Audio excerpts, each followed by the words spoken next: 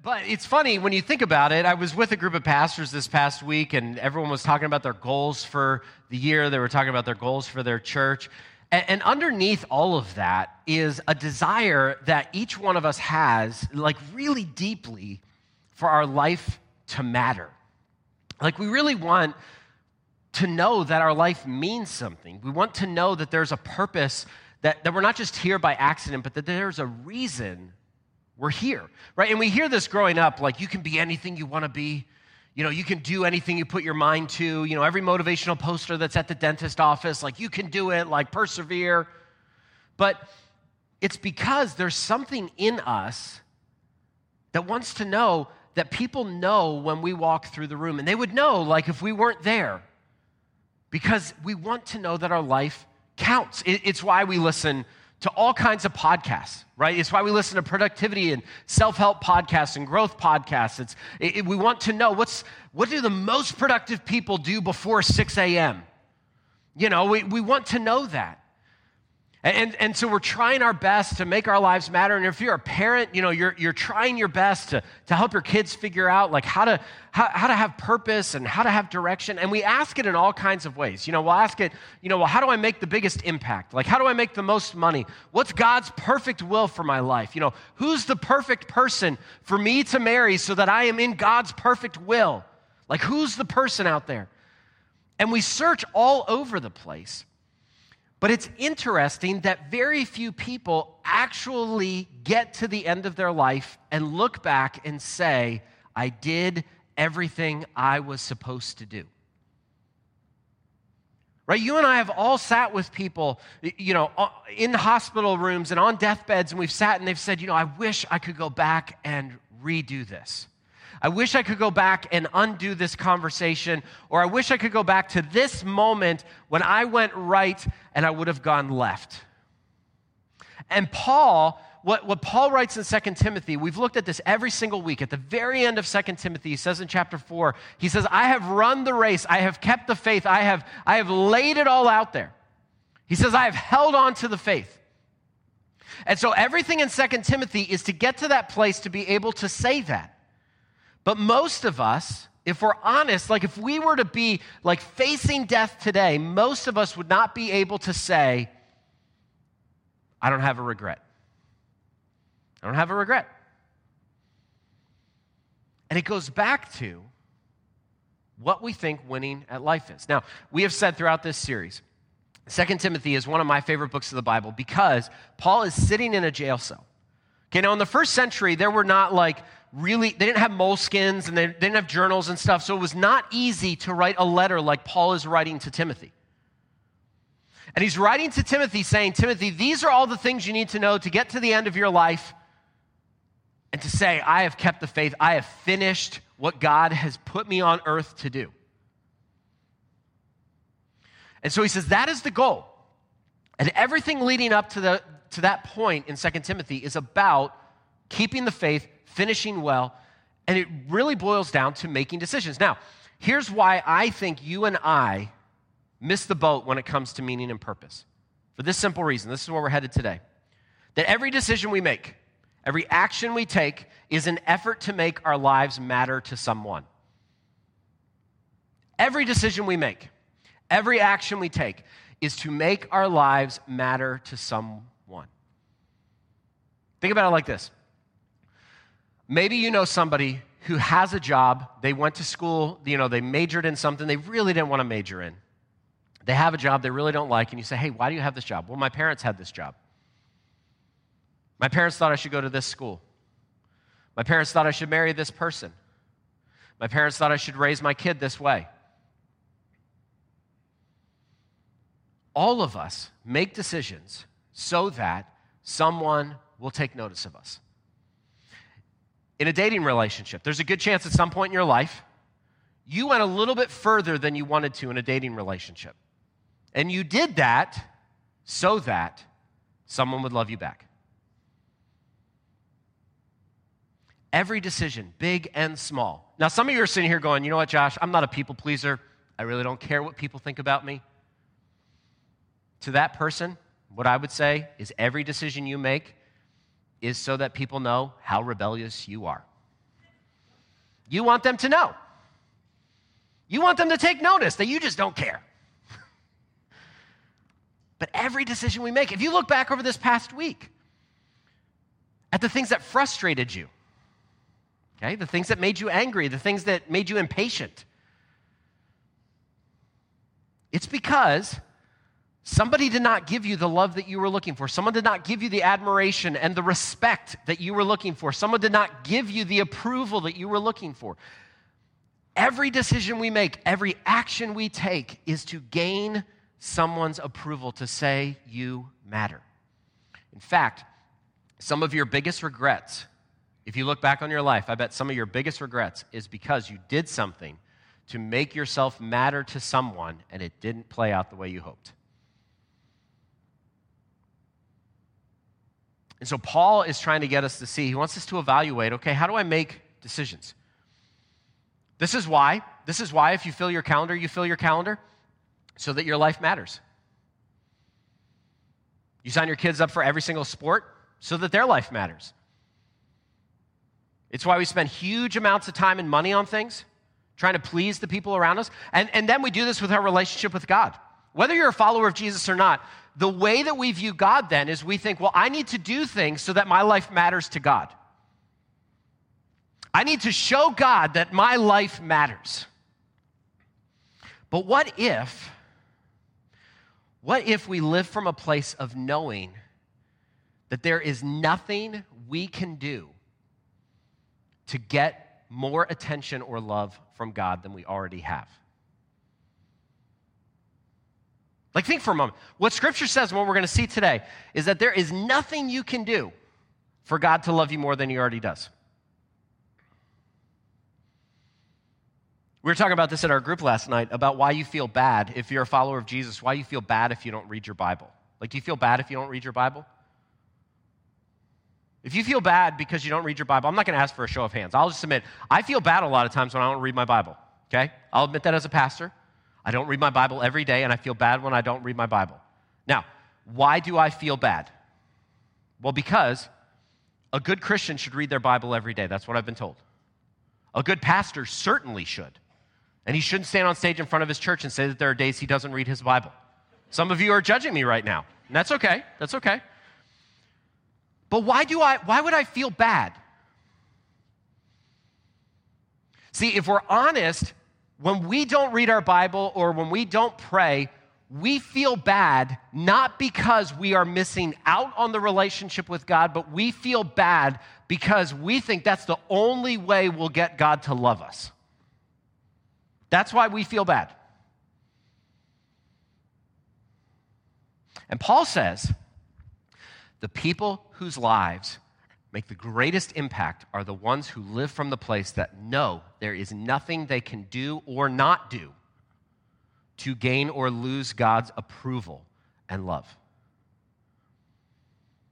Okay? So this whole passage is about us getting to the place. I mean, just imagine for a moment. Imagine if you woke up every single day and lived from the reality that you had all of God's love and presence that you needed. That God wasn't like holding back and being like, you only get a little bit because you only spent 5 minutes in the Bible today. That's how some of us live. Let's be honest, some of us live that way. Some of us think that the only way that God is going to show up in our life is if we do something for him. And that's nowhere in the Bible. Do you know how many people in the Bible God showed up to and spoke and did something in their life who were not looking for him? Right? Mary wasn't looking for God. She wasn't looking for God to wreck her life and say, you're going to carry the Messiah and one day he will die for the sins of the world. She wasn't looking for that. See, what God is looking for are the people who are ready to say yes. This is what we looked at last week when Paul says that a follower of Jesus is like an athlete, a farmer, and a soldier. Somebody who does the everyday mundane things, somebody who does the things that nobody else wants to do, somebody who says yes before the order is given, somebody whose life revolves around their faith instead of it just being a hobby on the weekends. But the person who does that, knows that they are loved and approved by God. And a big part of why you and I feel bad, this feeling bad is different than feeling convicted. I want to be really clear about that, okay? Like feeling bad about something is different than feeling convicted for the sin or the brokenness or an action that you did. But you and I feel bad too many times because we don't really believe that we're loved and approved by God. We don't believe what Paul said at the beginning of chapter 2, that you are in Christ. See, and so what happens then is that this is an important truth that I don't want you to miss, that how we believe others see us then is how we believe God sees us. Okay, so the person that you think, I need to gain their love, I need to gain their approval, that's how we think about God then. But the follower of Jesus knows that they're approved. And so Paul gives three things in this passage about the person who makes an impact and whose life counts. He says in verse 14, remind them of these things and charge them before God not to fight about words. This is useless and leads to the ruin of those who listen. Be diligent to present yourself to God as one approved, a worker who does not need to be ashamed, correctly teaching the word of truth. Avoid irreverent and empty speech, since those who engage in it will produce even more godlessness, and their teaching will spread like gangrene. Like, I love that imagery. That's just going to spread. It's like a disease. Hymenaeus and Philetus are among them. They have departed from the truth, saying that the resurrection has already taken place and are ruining the faith of some. Nevertheless, God's solid foundation stands firm, bearing this inscription. This is so important. The Lord knows those who are his. The Lord knows those who are his. And let everyone who calls on the name of the Lord turn away from wickedness. And so Paul gives us three things. And if you check the Next Step email box on your Connect card, we're going to send you just some questions under these three things to really evaluate your life. And the first one is, the kind of person that God uses is someone who knows they are approved by God. Okay? The kind of person that God uses is someone who knows they are approved by God. Someone who lives from this place of deep knowledge of knowing that they are loved and accepted by God, and there is nothing they can do to gain it. There is nothing that they can do to lose it, but that they are loved and accepted and approved by God. And so Paul says a follower of Jesus, is a worker approved by God, is not ashamed of the gospel, is not ashamed of God, rightly handles the truth of God's word. Like, think again. Why is it that you feel bad as a follower of Jesus? Do you believe that you're approved by God? And he says that they're not ashamed. They take a stand on what the Bible has to say. And he says in verse 18, because the resurrection of Jesus has happened, and like in Advent, we are waiting for the return of Jesus, for the resurrection of all the saints to happen. But then he says, the person approved by God, in verse 19, this is so crucial, the person approved by God knows that he belongs to God, that God knows who belongs to him. Right? If you're a follower of Jesus and you show up in heaven, God's not going to look at you and go like, I don't know your name. But some of us live from the place where we wonder if God knows our name.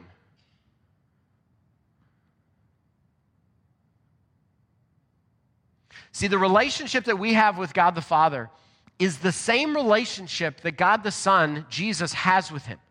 So that you and I get to walk into the throne room knowing that God knows our name. And some of us, we live from a place where we go like, I don't know if God knows who I am. The follower of Jesus knows that God knows their name. And Paul says God knows those who belong to him.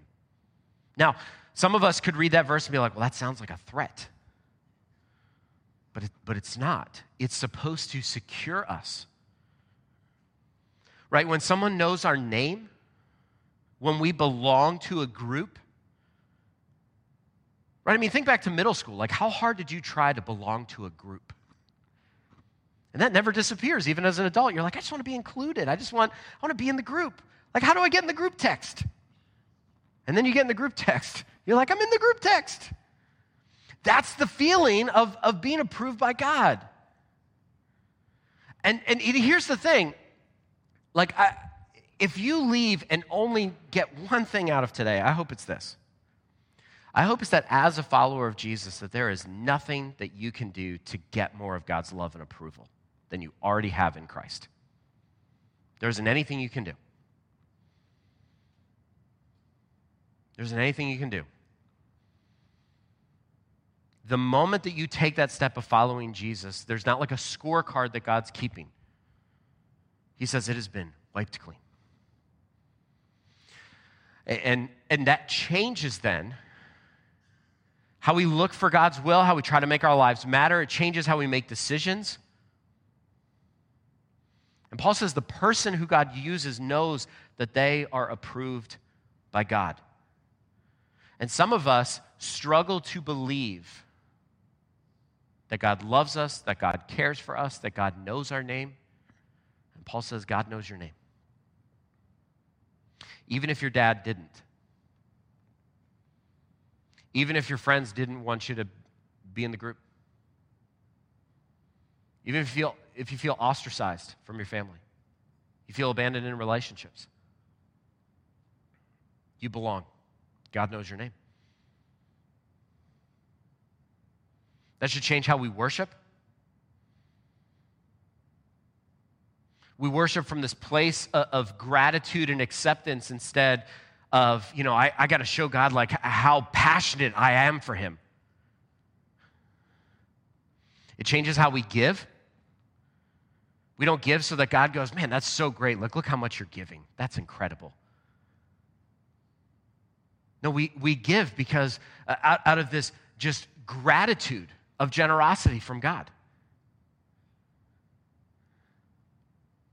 And then as we walk through life, we want other people to know you can be known and loved by God. Because our deepest needs, our deepest desires are to be loved and known. And so the first thing of somebody who's used by God is they're approved by God. The second one is that they're pure. Look at verse 20. He says, now in a large house there are not only gold and silver vessels, but also those of wood and clay, some for honorable use and some for dishonorable. So if anyone purifies himself from anything dishonorable, he will be a special instrument set apart, useful to the master, prepared for every good work. So the second thing that's true of the person that God uses is they are pure. Paul says there's in a house, there's gold, there's silver for special use and honorable use, and then there's things for dishonorable use.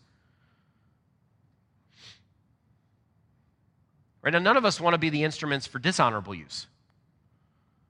We want to be the gold and silver for honorable use. And so Paul says that is through purity, through being clean. Scripture talks about this of being holy, set apart, different. But purity is not just in the way that you and I often think of purity. We think of purity like when it comes to relationships or sexuality. That's how we often think of purity. But purity also has to do with what your motives are. Like, why do you do that? Why did you make that decision? Why did you react the way that you did? Purity is about not just your actions, but also your reactions and the motives that drive those things. And one of the themes that Paul writes throughout this entire letter, purity leads to no regrets. Right? Think about it. When you made a decision for purity, do you have a regret about that? Nope. Not at all. You don't have a regret about that.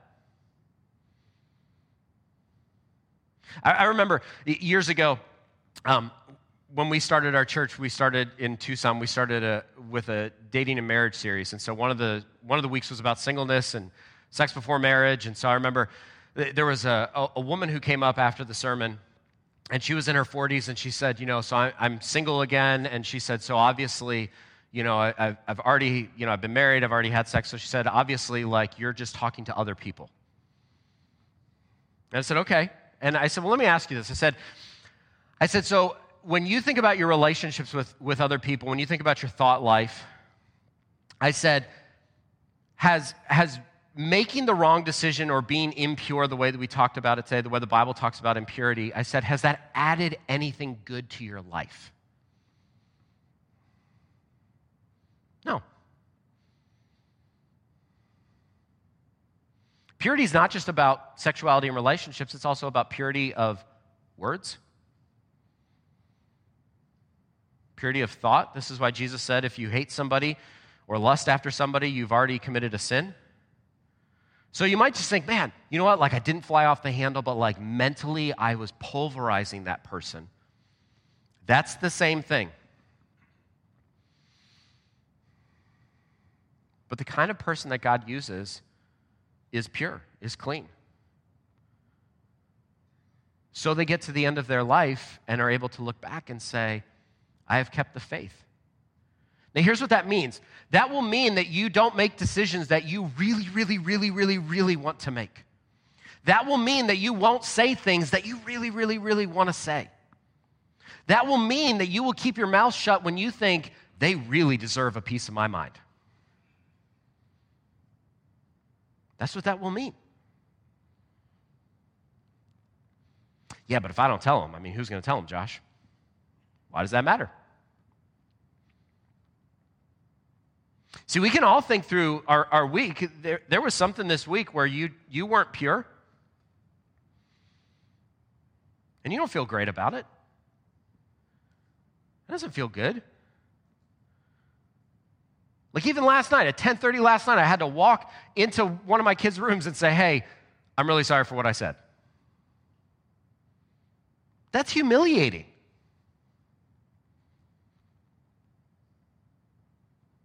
But we do that, and I did that not because I'm like, oh man, I'm such a failure as a dad, but I did that because I sinned against them. And again, like we say every single week with communion, the cross tells us, the resurrection of Jesus tells us that we need help, that we can't do it on our own. And so, the kind of person God uses is approved by God, is pure and clean. And the third one is this. In verse 22, they're a servant. Flee from youthful passions and pursue righteousness, faith, love, and peace, along with those who call on the Lord from a pure heart. But reject foolish and ignorant disputes because you know that they breed quarrels. The Lord's servant must not quarrel, but must be gentle to everyone, able to teach and patient, instructing his opponents with gentleness. Perhaps God will grant them repentance, leading them to the knowledge of the truth. Then they may come to their senses and escape the trap of the devil, who has taken them captive to do his will. So the kind of person God uses is approved by God, is pure, and is a servant. And when we think of a servant, we think of the person, like in Downton Abbey, like opening the door, the butler, like that's what we think. But that's not what Paul's talking about. A servant is one who lays themselves down for others, who sets aside what they want. A servant doesn't say, I deserve a thank you. And Jesus, the night of his betrayal, what does he do? He serves his disciples. Did they deserve it? No, one of them was about to betray him, and he knew it. And how many times, I've done this and you've done this, let's just all confess it together. We've looked at people and we're like, you don't deserve to be served. You've thought that. You have a boss or a coworker or a spouse or a kid or a friend. You've looked at someone and said, you don't deserve this. And Paul says, but if we know that we're approved by God, if we know that we are loved and accepted, how could we not serve? How could we not serve? And he says a servant, he returns to holiness. He says a servant flees from youthful passions. Okay? Now this could mean a whole host of things. Okay? But it's this idea of a follower of Jesus is one who progresses and matures. And so that's not just in your spirituality, but also in all of your life. So if you're in your 40s, stop acting like you're 22. Well, I'm just a big kid inside. No, it's time to grow up. It's time to grow up, and it's time to stop playing Call of Duty in your mom's basement. It's just time to grow up. So in your life, as you grow, In the same way that as a follower of Jesus, if you say, man, I've been going to church for 10 years, been following Jesus for 10 years, and you're exactly the same that you were 10 years ago, Paul would say, it's time for you to grow up and flee from youthful passions. And what are those? Well, they're righteousness, faith, love, peace, a pure heart. And then he says, they reject foolish and ignorant disputes because they know they breed quarrels. You want to know if you're mature? You don't enjoy arguing. You don't enjoy fighting in debates. No, some of you are going, yeah, but like, Josh, debating's my love language. No, you're just immature. I remember when I was in my early 20s and I was out of seminary, there's nothing worse than like a 20-something with a seminary degree because like they're just ready to fight about everything. I mean, I was like, man, I'm going to debate everybody. And then I remember I was listening to an interview, and Philip Yancey, who's a great writer, he said this great comment. He said, no one was ever argued into the kingdom of heaven. And he says, you don't quarrel. You're gentle with everyone, able to teach and patient, instructing his opponents with gentleness. Do you hear the word gentle? It's twice. So a follower of Jesus, someone who is used by God greatly, is someone who is gentle. Yeah, but like Josh, like they just need like a good shot up at the side of the head. Gently.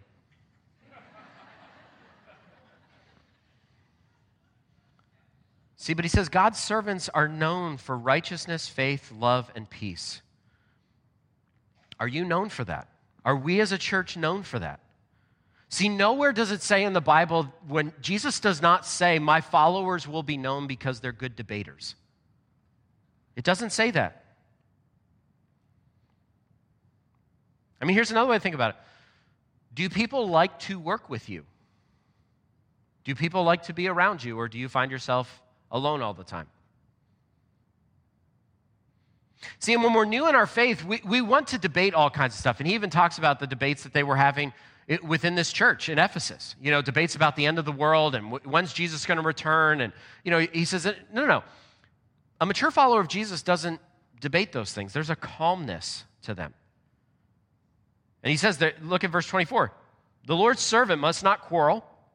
Okay, let's just stop there. Must not quarrel. It doesn't say, must not quarrel, but if this happens, it says, the Lord's servant must not quarrel, but must be gentle. To who?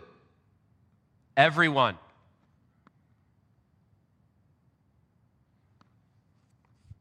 Able to teach and patient.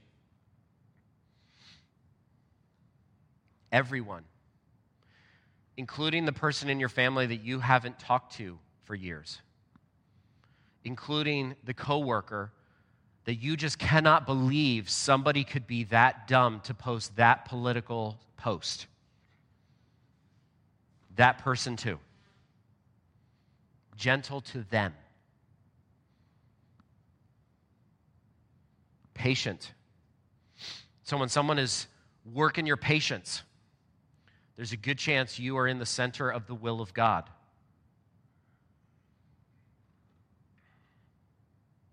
And then, when we instruct them, we do so with what? Gentleness. Why? He tells us in verse 25, perhaps God will grant them repentance, leading them to the knowledge of truth. So we do this. And here's the thing. Some of us have to admit that we don't care if the people we disagree with or the people we really, really don't want to love. Some of us don't care if they ever repent and come to the knowledge of the truth of Jesus. Like some of us, okay, like we're headed into this really fun political season. So like some of us have to admit that we would much rather make a point about what we think politically than help somebody find their way into the kingdom of heaven. Okay? So Paul wants us to say, okay, like, do you care that there are people who are dying and going to hell? Because we do these things, we live from a place of God's approval. We live from a place of holiness. We kill and fight our sin, and we come at this as a servant. Why? So that one more will be saved.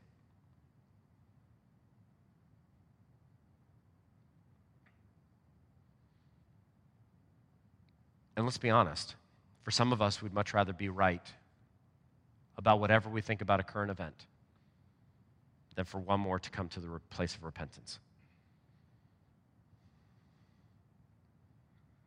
And one of my greatest fears as I think about the next generation of faith, and as I watch, millennials and Gen Z and the next generation just continue to leave the church, is because we are much more concerned as American Christians with what we think about current events than ushering in the kingdom of heaven and inviting people to be part of it. And that's a short win.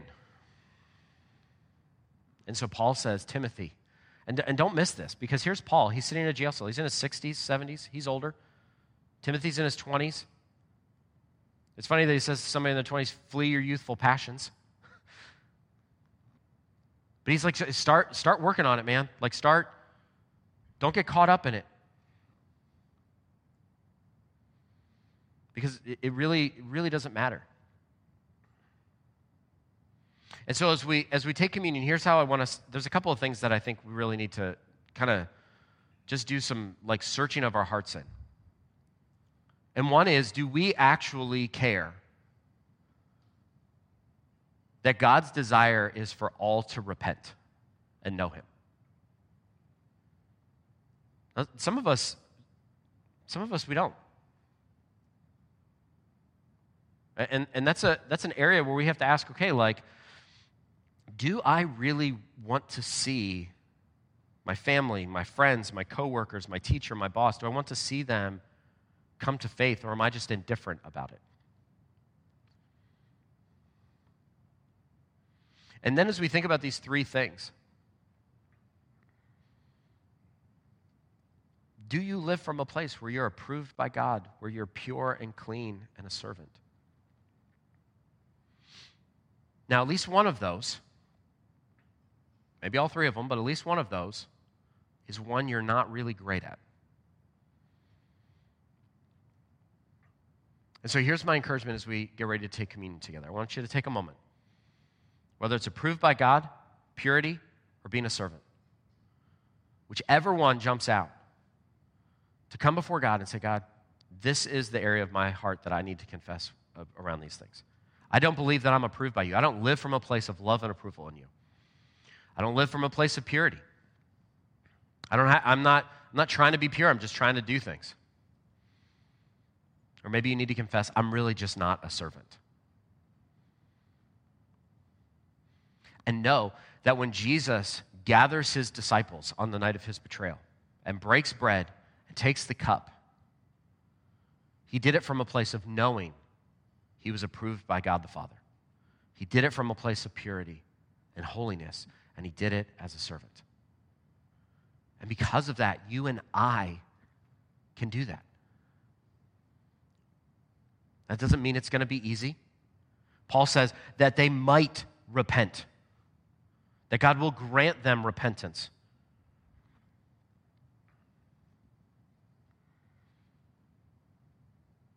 So, as the band leads us, I just want us to take a moment and just say, God, this is the area. Approval with him, purity, or being a servant. And then I'll lead us through communion.